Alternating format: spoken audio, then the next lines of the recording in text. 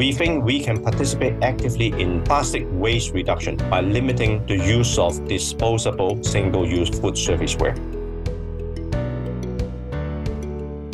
Hi, welcome to Everyday Climate Champions, where we speak with inspiring community members here in the San Francisco Bay Area about how they're putting real climate solutions into action. Thanks for joining me, Dahlia Masachi, your host for this episode of Everyday Climate Champions. Today we're discussing a proposed policy to drastically reduce plastic pollution in Oakland, the traditional territory of the Muwekma Ohlone tribe. As demand decreases for fossil fuels as a power source, we're seeing that the production of plastics is actually increasing. According to a recent United Nations report, the amount of carbon dioxide emitted throughout the life cycle of plastics in 2015 is projected to more than triple by 2050 and contribute 15% of our planetary greenhouse gas budget. Here at home, several years of studies have shown that plastic food and drink packaging has been a huge contributor to the trash in the San Francisco Bay. Unfortunately, I see that every month in the Oakland shoreline cleanup that I coordinate. We might think that we're throwing plastic disposable things away, but there actually is no away. That's why I'm so pleased to speak with Kwok Chan, co-chair of Climate Reality Bay Area's Alameda County Policy Squad. The squad is working on Oakland's reusable foodware ordinance in hopes that Oakland will be the next California city to pass a similar policy. Climate Reality Bay Area is a member of Reusable Oakland, a coalition of organizations advocating for the ordinance. Thanks so much for being here, Kwok. It's my honor to share what I know.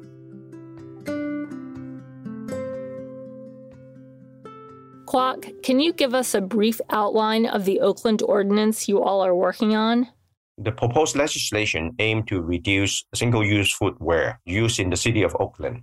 It has several key elements, including that it prohibits a food service vendor or restaurant from using disposable food serviceware inside premise or inside the restaurant. In addition, restaurant operators have to allow customers to bring their own reusable containers for takeout, including beverage cups. A customer will be given a 25 cents discount if they bring and use their own containers for takeouts. Restaurants also have to charge 25 cents per single-use food container. In addition, your takeout or your order through delivery service will not come automatically with condiments, napkins, and also chopsticks, forks, and spoons. Further, the Oakland government will be required to provide reusable cups for its employees and customers. And in each facility, will have to provide drinking water refill stations and can no longer provide bottled waters. Large venue operators and event providers, such as sports games and concerts, will be required to use reusable cups. So this Oakland legislation will ban styrofoam outright and also ban high toxic chemical used in disposable foodware. So I think this is a major step forward. Sounds like it. That proposed legislation really includes a lot.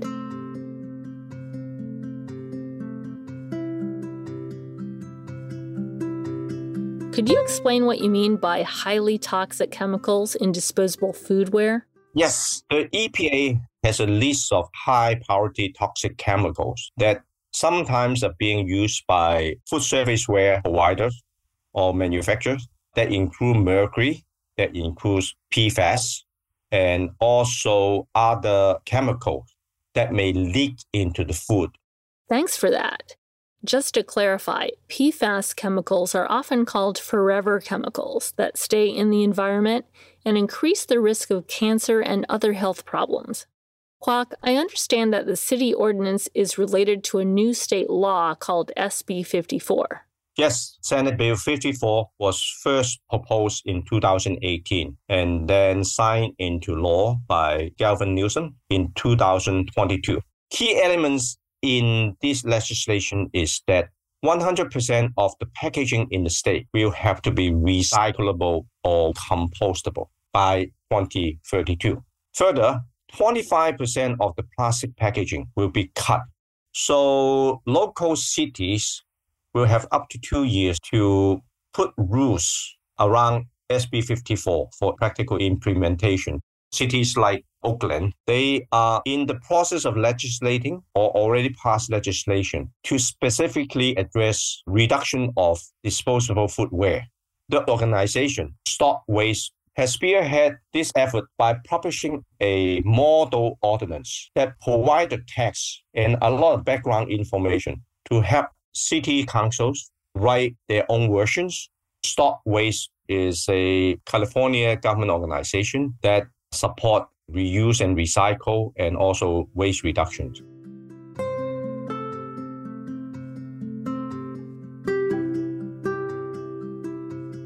Let's take a step back and talk about the larger plastic pollution crisis. In a macro scale, plastic waste pollution is a worldwide problem. These data come from the UN Environmental Program, and in the Stop Waste Model Food Surveys-Ware Ordinance, there are horrible statistics, projection, and data, such as less than 9% of the so-called recycled plastic containers are truly recycled. So the rest go into landfill or incineration, and unfortunately, a high percentage is leaked into the oceans. The waste of all plastic ever produced is larger than all land and sea organisms. So overwhelming. Yes, this is a staggering comparison. For example, every hour, Americans use 3 million plastic water bottles.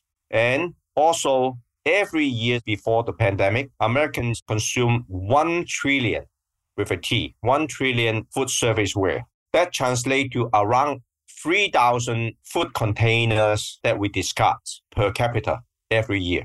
And we don't know the new numbers, but after the pandemic, this number should be much higher because people form a habit of ordering food online and get them delivered. I think we have all been misled by the clever and deceitful marketing by the plastic industry, leading us to believe that plastic items can really be recycled. The truth is, recycle rate is very low, as I said earlier, and also plastic footwear in the environment will break down into tiny particles we call microplastic. And human body is accumulating a dangerous level of toxic microplastic.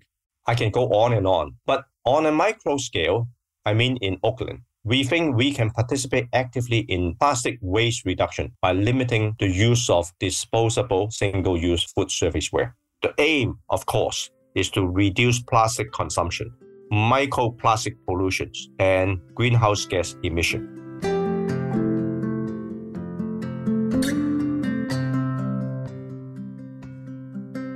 What can we expect as the ordinance makes its way through the Oakland City Council? The draft is almost ready, have been back and forth debated. It will go to the policy committee for review. It will be put through voting process and hopefully adopted before the end of the year. Many hearing sessions and also council meetings are open to public. And the Alameda Squad of Climate Reality will email updates regularly. This is a very meaningful and hopefully impactful legislation. I'm hoping that our listeners will support the passage of this legislation by contacting their respective council members, calling them, writing to them, or even participating in the upcoming hearing.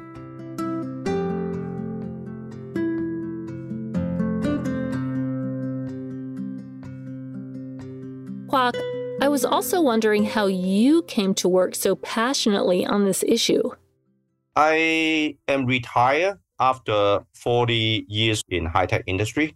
Looking back, there was one incident that almost burned a memory into my mind. Back around 10 years ago, when I was working in China and I have to visit a vendor, somehow we passed through a backcountry road where I saw many factory buildings next to piles and piles of plastic trash. And the smells in that area was really awful. And there was fires, burning plastics everywhere along that stretch of road. So I made a mental note of finding out why that people are sorting plastics and burning them.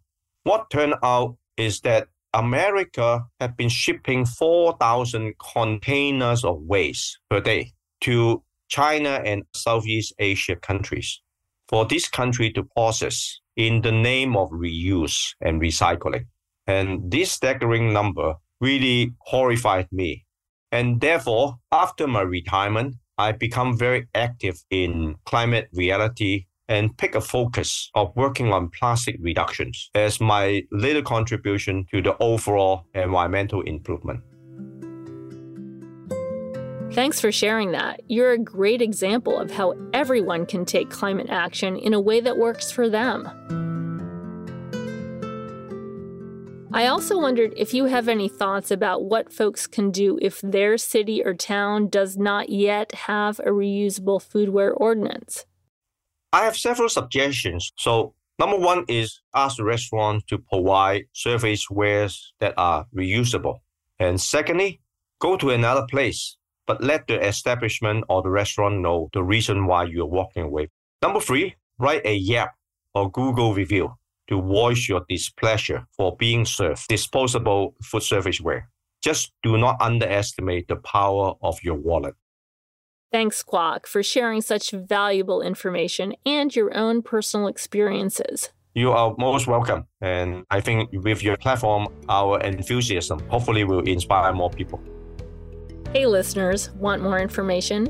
Look below this episode's description to find links to all the resources we mentioned, including ways you can get involved. You'll also find a transcript. Your comments mean a lot to us. Please follow the link to our brief listener feedback survey also below. And you can help spread the word about this podcast. Rate it, review it, or share it with a few friends. You can also find us on YouTube. To hear about our new monthly episodes as soon as they get released, just hit the follow or subscribe button. For this episode of Everyday Climate Champions, the sound engineer was Stephen DeLauro. My name is Dahlia Masachi, and I'm also the executive producer and editor. Our full production team is listed below. Music in this episode is by Blue Dot Sessions. You've been listening to Everyday Climate Champions, presented by the Climate Reality Project's Bay Area chapter. If you know any local folks who would make great guests, please drop us an email. As Climate Reality founder and former U.S. Vice President Al Gore says, solving the climate crisis is within our grasp, but we need people like you to stand up and act. To learn more, please visit climaterealitybayarea.org. See you next time.